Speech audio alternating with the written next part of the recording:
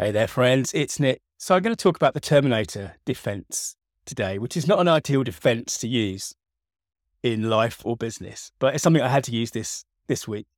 Let me explain. As I mentioned that I've been doing this thing. I've been working on this application that involved a lot of questions over the past, well, it was mostly last week, really. But normally with something this important, I would run it through a proofreader, because as I've said before on this podcast, I'm reminded every day that there is a fundamental difference between the jobs of copywriting and proofreading. But this time I had a challenge because there was a lot of detail I could put into this particular document. And I had 7 days to do it effectively, which really, when you think about the other things that are going on in life, like work commitments, like family commitments, we were away all last weekend. It was really a lot less than 7 days. And a proofreader, you're probably looking at somewhere between a day and 2 days.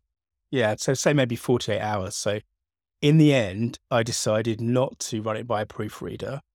And I added something near the top of this document, which is essentially a Terminator defense. So let me just scoot back a bit. In Terminator, I'm going to assume you've seen Terminator, because really, if you haven't seen Terminator, you're probably on the wrong podcast. But in Terminator, this is a time travel adventure, right? And it's a time travel adventure where the robots are going to take over.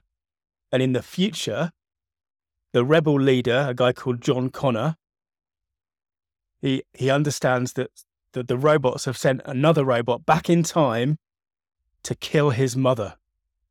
So he will never be born. So the resistance never rises, and the war is won effectively in the past with just this targeted assassination. Now, he sends a guy back to stop the robot from killing his mother, and the guy becomes the man that his mother falls in love with, and is in fact his father.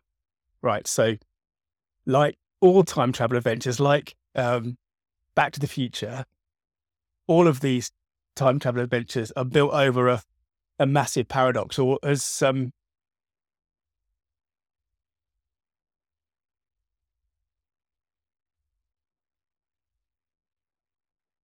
Robert McKee, whose story series of lectures I went to recently, I mentioned, he calls it, this is not just a plot hole, it is a massive black hole, a chasm. Because if the reason that you're able to send someone back in time is that person is actually your father, you don't have to take that very far before you realize how impossible it is. Because obviously, if you've never been born, you can't send your father back in time. So it's just this massive, massive plot hole, right?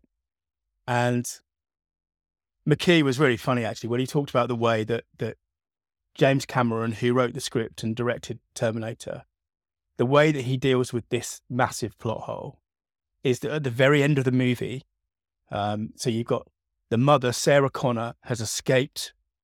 She's escaped the Terminator.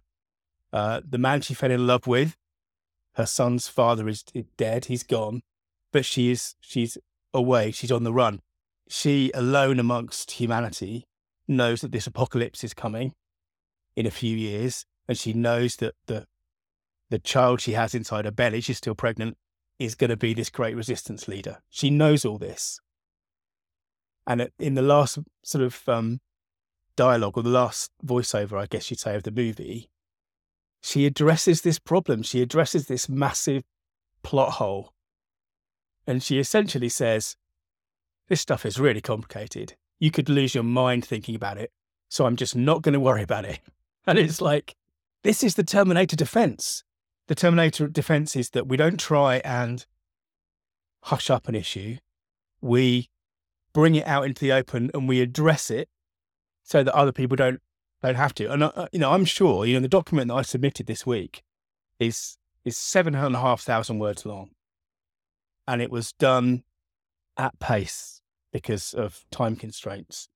And I have no doubt, like every published book in the world, there's going to be stuff in there that's wrong. There's going to be spelling mistakes. There's going to be grammar mistakes. Even though I put it through Grammarly, even though I looked, I was on Google Docs and Google Docs has decent spell checks and stuff.